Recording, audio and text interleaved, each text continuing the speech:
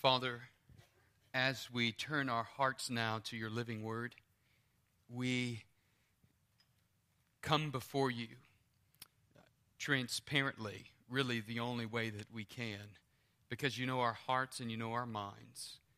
Lord, you know the weariness that we've felt as we've even come into this place of worship today, if not emotionally, physically, but probably both physically and emotionally and perhaps even spiritually. And so we come now to your word because we need you, Lord Jesus. We need your Holy Spirit to remind us of the hope and the truth of the gospel. Father, we need your word to empower us and to encourage us, even how we should view what we have seen this week in the midst of your sovereignty and in the midst of your providential hand in our lives.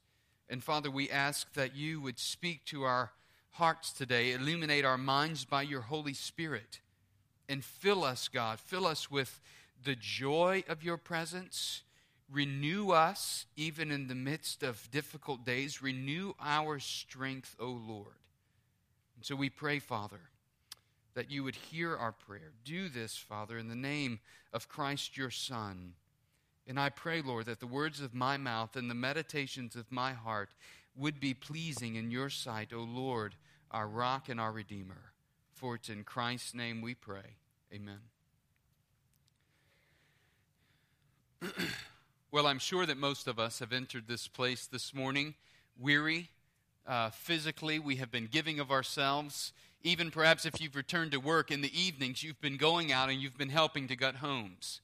Even if you haven't, the sheer volume of stress that you've experienced, probably with the upset nature of traffic patterns in the city, that's probably been enough to bring stress into your life this week. We have seen a lot. We've digested a lot. We're in the midst of processing a lot. And so this isn't a psychological evaluation for you this morning, but I want you to know that it's okay to take time to process and to go through the deep emotions that come with seeing all of people's household items piled on the side of the road. It's okay to take time to process. It's difficult to process it all. So what I wanted to do this morning was look at the Gospel of Luke, chapter 13, verses 1 through 9, and see how Jesus speaks to calamity that happens in the midst of. I didn't realize that was going to be the backdrop, so I'm sorry. It caught my attention when I saw the picture up on the screen. We're going to see how Jesus responds to calamity in the midst of a context in which he found himself. You know, according to the Advocate, state officials said that this past week at least 40,000 homes in East Baton Rouge Parish alone flooded. And in the affected areas just in East Baton Rouge Parish, there were 110,000 homes that's in the neighborhoods that have flooded. It's expected that 30 parishes will be declared as disaster areas. And the cost projection has not yet been determined as to what all of the devastation will cost. Of the three hardest hit parishes, East Baton Rouge, Ascension, and Livingston Parish was the hardest hit parish. 86% of its homes were located in flooded areas, and 21% of those homes that were flooded most likely didn't, only 21% most likely had insurance. The remainder did not have insurance.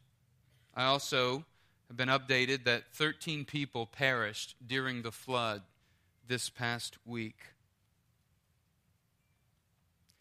So even if you didn't flood, you feel the emotional weight and the devastation as you look around, as you travel around, because it's affected every area of our lives.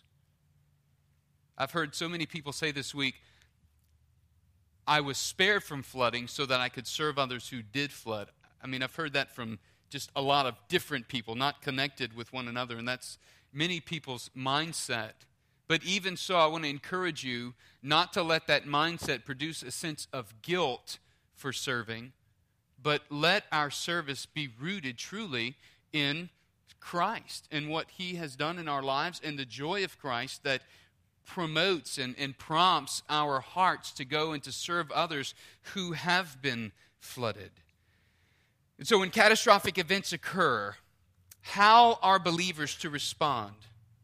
What's the biblical worldview by which we approach calamity, such as this recent natural disaster that we have experienced? So this morning, the title of the sermon is Calamity and Human Suffering. In Luke chapter 13, I want to invite you to follow along as I read from verses 1 through 9. There were some present at that very time who told him about the Galileans' blood Pilate had mingled with their sacrifices. And he answered them, "Do you think these Galileans were worse sinners than all the other Galileans because they suffered in this way?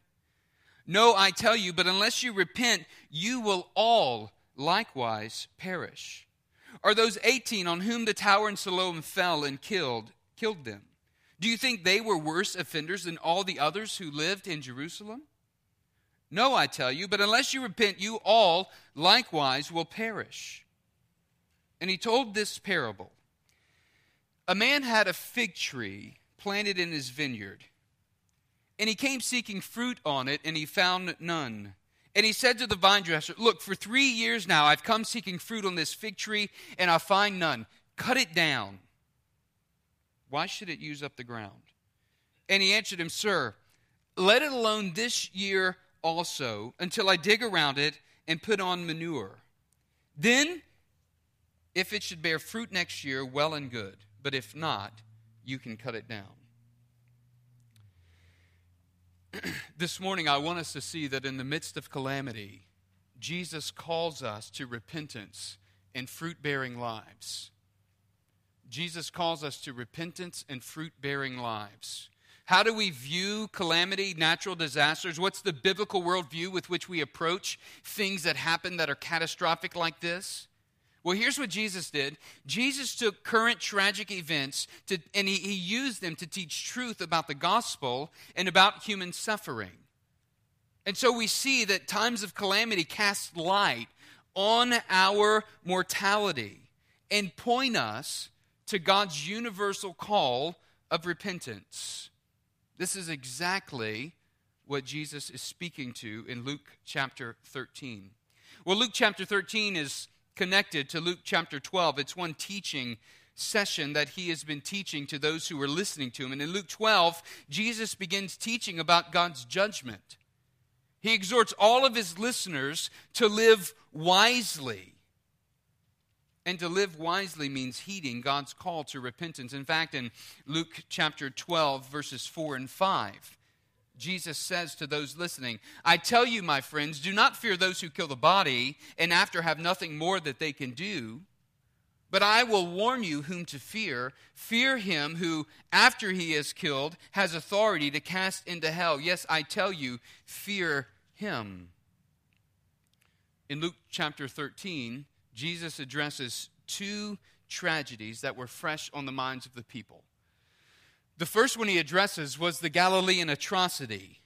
Some of his listeners brought up the Galileans whose blood Pilate had mingled with their sacrifices. More than likely, some Galileans were in the midst of worshiping during a pilgrim festival, and Pilate came in and he slew those who were worshiping and actually mixed their blood with the sacrifices that they were offering.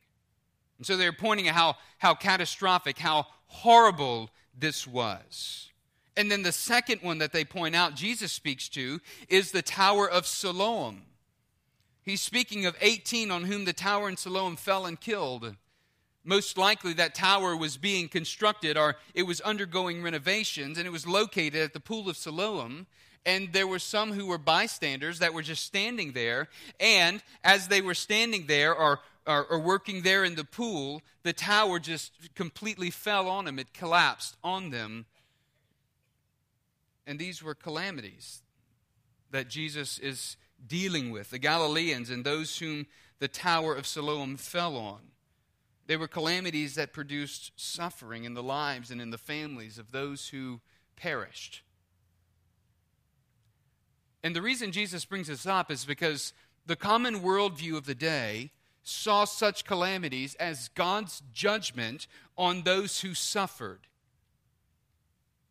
And so lest we hear anyone speak in such a negative way about the natural disaster, this is God's judgment on Baton Rouge, I cringe if I hear that. The common worldview in that day was if they suffer this calamity, then they've experienced God's judgment. But in response to this worldview, I want you to hear what Jesus says. Jesus is dismissing spiritual elitism in verses 2 and 4. In fact, he responds by challenging their assumptions about catastrophic events, human suffering, and about God's judgment. These events were tragic. They were tragic because people perished, just as the floods that we have experienced this week are tragic. They're tragic because people perished. They're tragic because of the destruction that they brought. But I think they're even more tragic because they expose the temporal nature of humanity. They expose our transitory nature in this life. They remind us of our own mortality. Calamities expose the chaos and the curse of sin in the world by revealing the frailty of life. Something that Pastor Andrew was speaking to during our time of confession. One moment, we're enjoying life, and the next moment, the sky is falling for those in the pool of Siloam.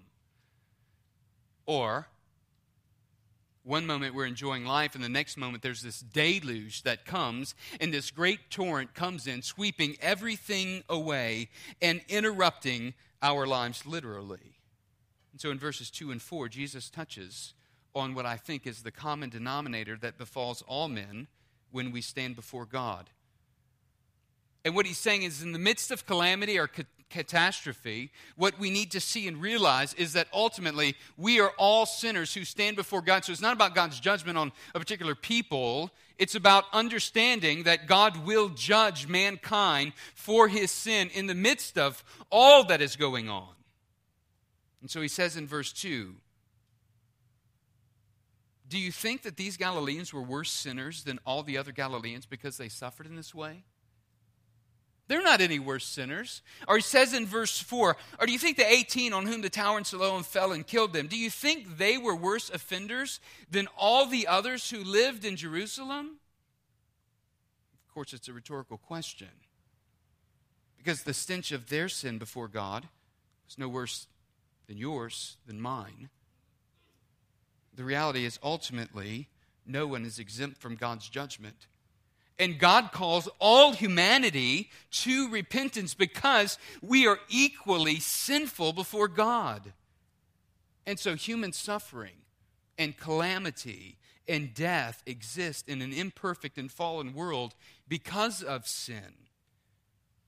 And what Jesus is teaching is that calamity draws our eyes heavenward to show us that everyone must deal with their sin before a holy God in a timely manner. And so Jesus dismisses the notion that those who suffer calamity or natural disasters are necessarily experiencing God's judgment. The point Jesus makes, really, is that all are sinners. And all sinners will face God's judgment one day, lest we repent of our sin and believe upon him. So the right response to calamity when natural disasters strike, it isn't a spiritual elitism as was the common worldview of the day. It's not a dismissal of the events because we suffered no loss. No, it's to understand that in the midst of calamity we're pointed to our need for a Savior. And in the wake of calamity, we must come to a place of repentance and trusting upon Christ by faith. If I've shared this with you before, forgive me. But while I was in seminary, I co-led a ministry on Sunday mornings in the French Quarter called Church in the Square. In this ministry, we would take breakfast down to the French Quarter, and we would feed the homeless men and women that were in the French Quarter. But before we would feed them, we would share and we would preach the gospel there right in Jackson Square. And then after we preached, they would come up, receive a hot meal. And then for any that wanted to, we'd bring them back to church with us. And then we'd feed them lunch and have a time of discipleship before teaching them the word, before we brought them back down to the French Quarter and dropped them off for the evening. It was an incredibly great ministry. Over the time that we were participating in Church in the Square, we saw about 14 men and women come off the street and become productive members of society again. But after Katrina, I share that to share this. After Katrina, I was homeless. Tara and I, we had one son. We had Isaac at the time. And I was driving for Louisiana Department of Wildlife. I was driving for Cary International, but working with Louisiana Department of Wildlife and Fisheries, and also working with FEMA, driving people out of the city. I would go to a place where they would bring people out of the floodwaters. They'd get on my bus, and I would drive them somewhere to either the Superdome or the Convention Center. And after doing that for about 2.5 or 3 weeks, I was just very weary. I had seen all of this destruction and everything piled up, and I didn't have the compass to know how to navigate that and how to process it all. And in the midst of all of that, I was staying overnight at a truck stop, sleeping on the bus, waking up the next morning and driving into the city and then coming back out. And so all of this is happening. And one day, Red Cross shows up in like a bread truck that says Red Cross on it, and they begin handing out brown bag lunches. And I'm standing in line waiting for a brown bag lunch to be given to me. And it's in that moment that it hit me. It hit me that I'm no longer the one that's handing out meals. Now I'm one who's in line receiving a meal. And it was in that moment that I realized, but for God's mercy and grace, I wasn't out on the streets like the homeless population that I had been serving for the last 2 years in New Orleans. And for me, it was an incredibly humbling realization to sit there and to understand just how quickly things could change, just in a matter of moments. So friends, let me say that when we come before God, there is no distinction between those who are better sinners and those who are worse sinners. You see, there's no greater sinner, is what Jesus is saying. We're all equally sinful before God. We're all equally guilty before God. And so Jesus calls us to repentance. In the midst of calamity, it teaches us to look to God and calls us to repentance. In verses 3 and 5, we see this in contrast to their faulty assumptions. Jesus says the same thing twice. Verse 3, "No, I tell you, unless you repent, you all likewise will perish." Jesus, we saw what happened to them. Man, God's judgment must have been really severe on them. And Jesus says, no, let me tell you, unless you repent, you're going to perish just the same. He says it again in verse 5, "No, I tell you, unless you repent, you all likewise will perish." Here's what Jesus does in his infinite wisdom. He marries calamity with hope. The real threat of imminent death in the face of calamity gives this shocking jolt to his listeners. And Jesus moves from physical death to spiritual reality, saying that repentance is the key to hope, and it's the key to life. You see, repentance isn't just changing our actions, right? Repentance is changing the direction of one's life. Repentance is a deep work that happens internally. That's why Paul says in 2 Corinthians 7:10, "For godly grief produces repentance that leads to salvation without regret, whereas worldly grief produces death."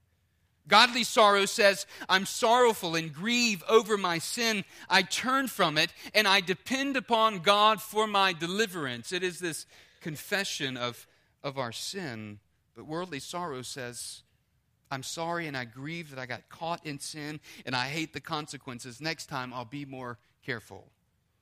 As Proverbs 26:11 says, "Like a dog that returns to its vomit, so is the fool who repeats his folly."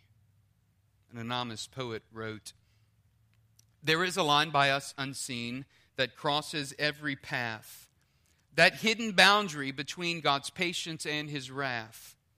Oh, where is that mysterious bourne by which our path is crossed, beyond which God himself has sworn that he who goes is lost?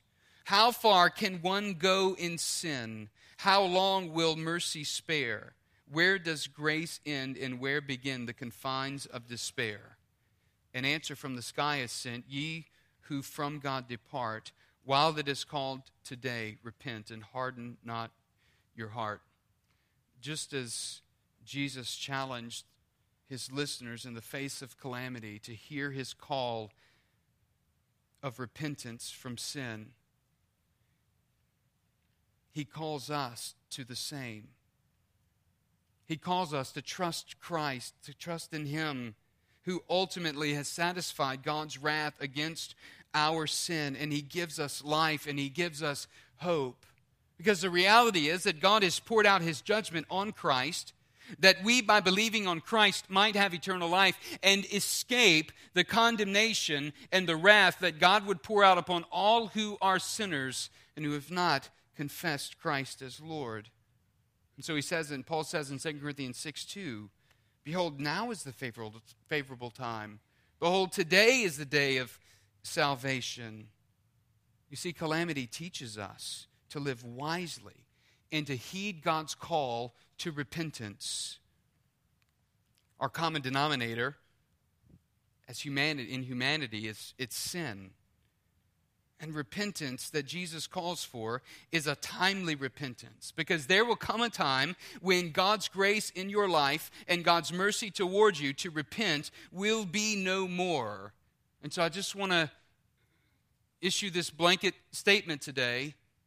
If you're here, as you're here this morning, if you are one who has not repented of sin, confessing Christ as Lord, perhaps what God is doing in the midst of your life and in the midst of this calamity that we're experiencing is trying to draw your eyes heavenward to look to Christ, to say, I repent, and seek for forgiveness of sin in your own life.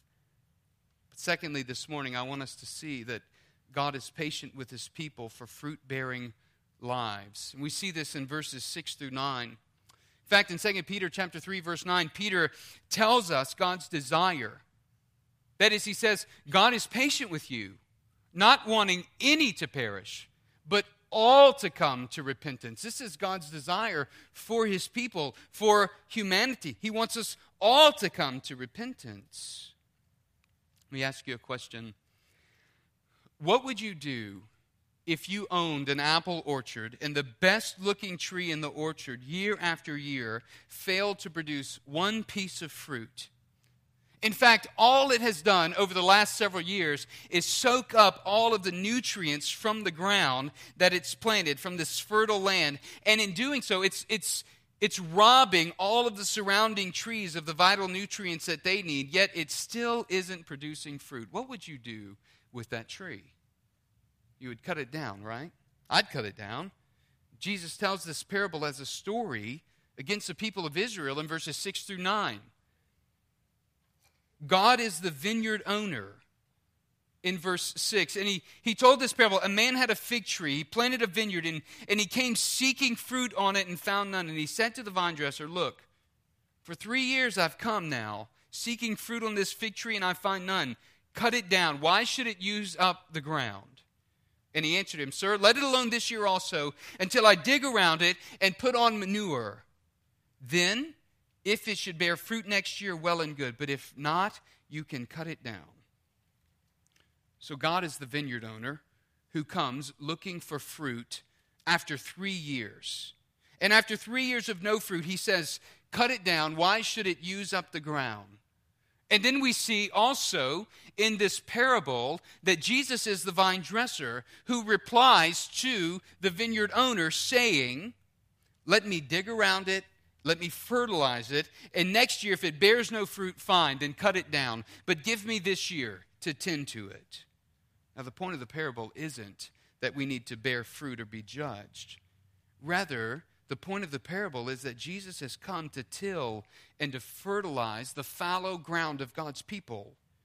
It was through Christ's death and resurrection that the truth of this parable ultimately became reality.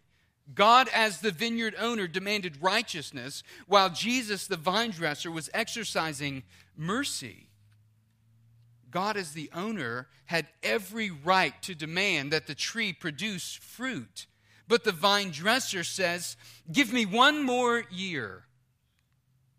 John Bunyan, the great Puritan preacher, he addressed the tree in one of his sermons. I just want to read a few lines about what he said in addressing the tree. He said, Barren fig tree, see how the Lord Jesus by these very words suggesteth the cause of thy fruitless soul. The things of this world lie too close to thy heart. The earth with its things has bound up thy roots. Thou art an earth-bound soul. Then Bunyan has Jesus, the vine dresser, address the owner, the Father, saying, Lord, I will loosen his roots. I will dig up this earth. I will lay his roots bare. My hand shall be upon him by sickness, by disappointments, by cross providences. I will dig about him until he stands shaking and tottering, until he be ready to fall. I think as we read this parable, we see how the vine dresser, Jesus, comes with compassion, digging around the tree and the roots just enough so that it's tottering, but holding his hand there so it does not fall. And then understand what he's doing in the midst of digging around the tree. He's loosening the roots. He fertilizes the earthbound soul with his word by his Spirit. And in the midst of calamity, God has a way of getting our attention, doesn't he? He has a way of loosening up the soil, maybe, that lies within the root system of our own lives. And in the midst of calamity, Jesus calls his people to repentance, and not only to repentance, but also to fruit-bearing lives. And so here's the challenge I want to issue for us this morning.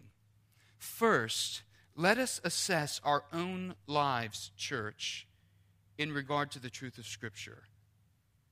Let us assess our own feverish attempts to hold on to the material at the expense of the eternal. Let us ask the hard question, God, how are you loosening up the soil that is packed around the roots in my life?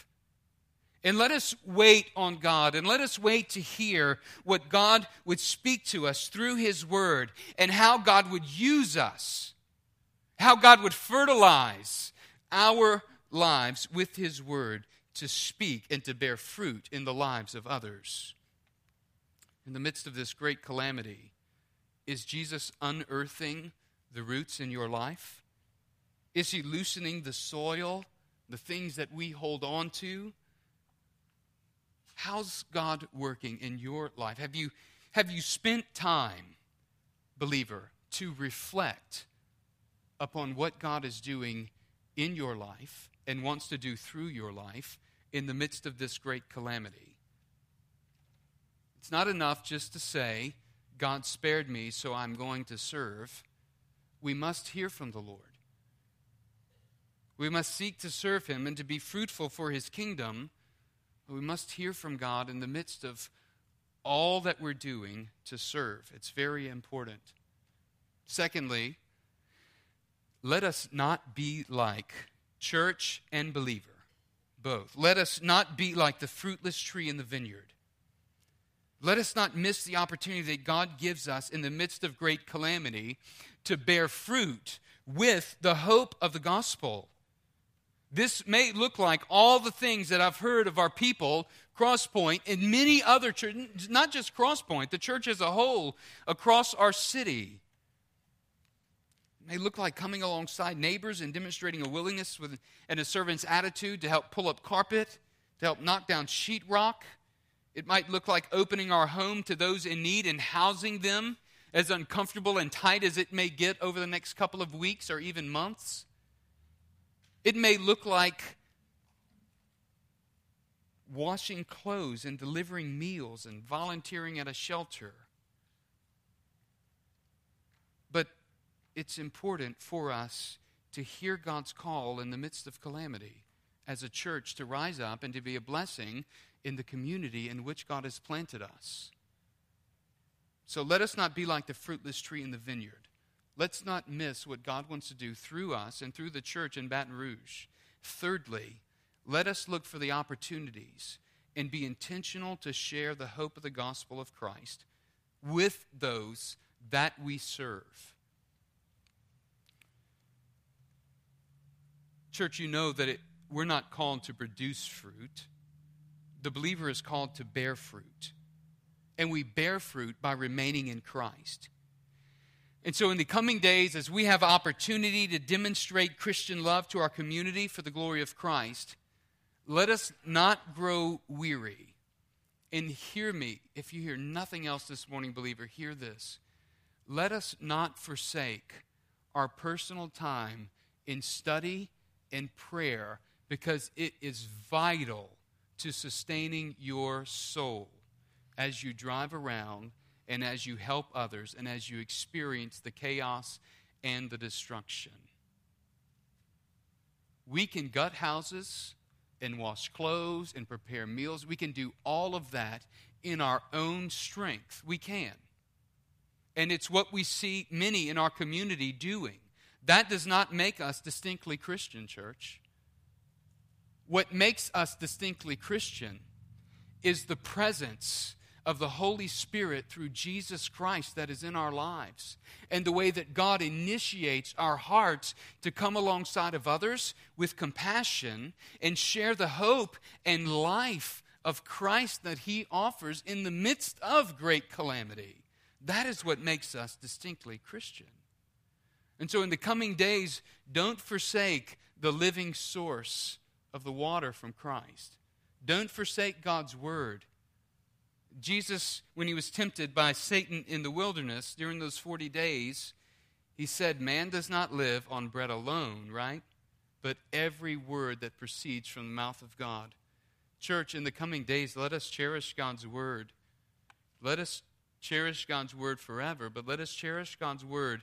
And even when days are long, let us not forsake to take time to dig into God's Word, to spend time in prayer, and to have a word to share with others in the midst of great calamity.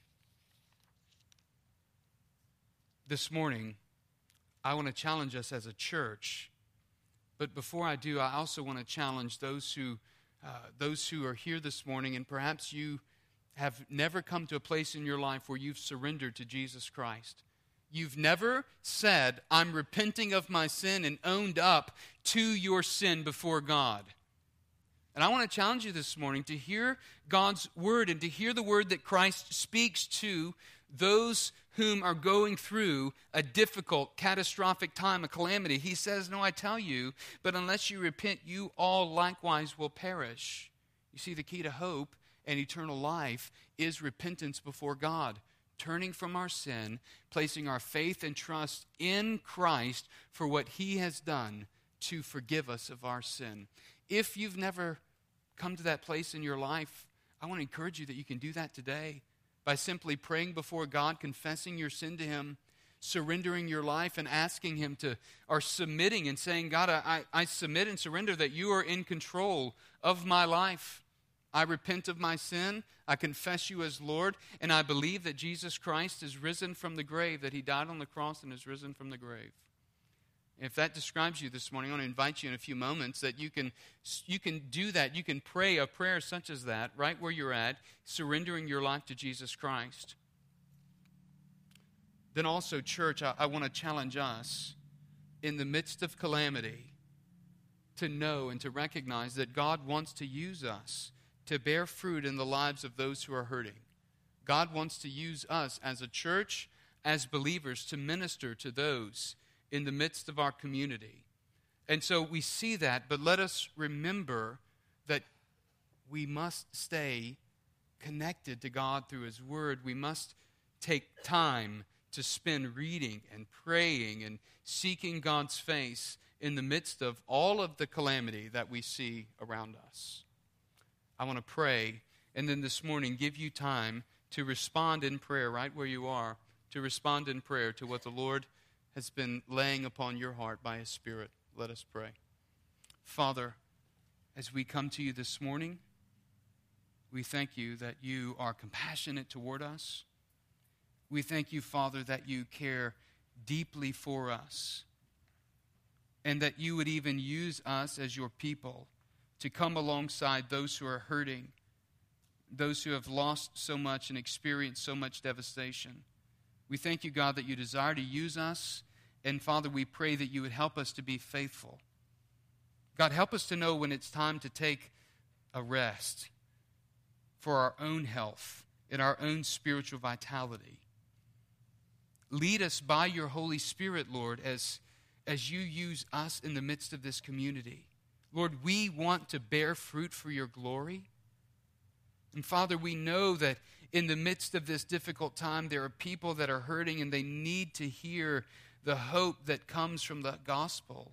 And so, God, would you lead us, lead our feet, give us even divine appointments as we engage with people in our community. Lord, and help us to speak compassionately and truthfully with the hope of the gospel. It's in Christ's name we pray. Amen. Would you stand?